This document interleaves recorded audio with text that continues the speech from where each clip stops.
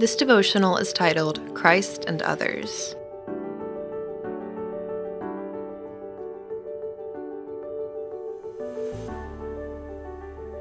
So from now on, we regard no one from a worldly point of view.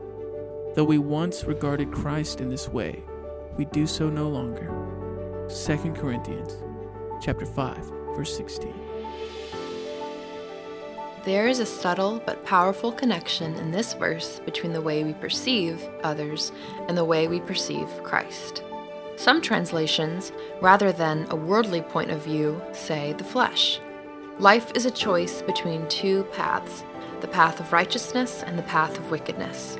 Like an angel on one shoulder and a demon on the other, both of these paths are possible within a human soul. Divine and internal powers are making the case for each. You are the referee and get to determine who wins the battle. That is the great role of your life.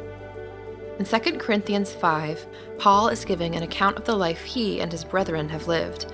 They used to regard Christ according to the flesh, meaning they saw him as a cosmic vending machine, a source to something greater. And they do this no longer.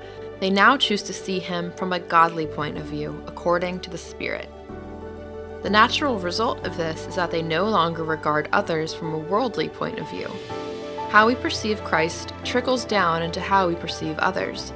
The way we treat others is as indicative of the way we regard Christ as it is about the other person. It reveals our perceptions. When we love Christ well, we will love others. When we celebrate Christ, we will celebrate others. We are all members of the body with Christ as the head. We cannot fully love one another, or listen to one another, or trust one another without first regarding Christ from the right point of view. He is the standard bearer. How we perceive Christ affects how we treat others.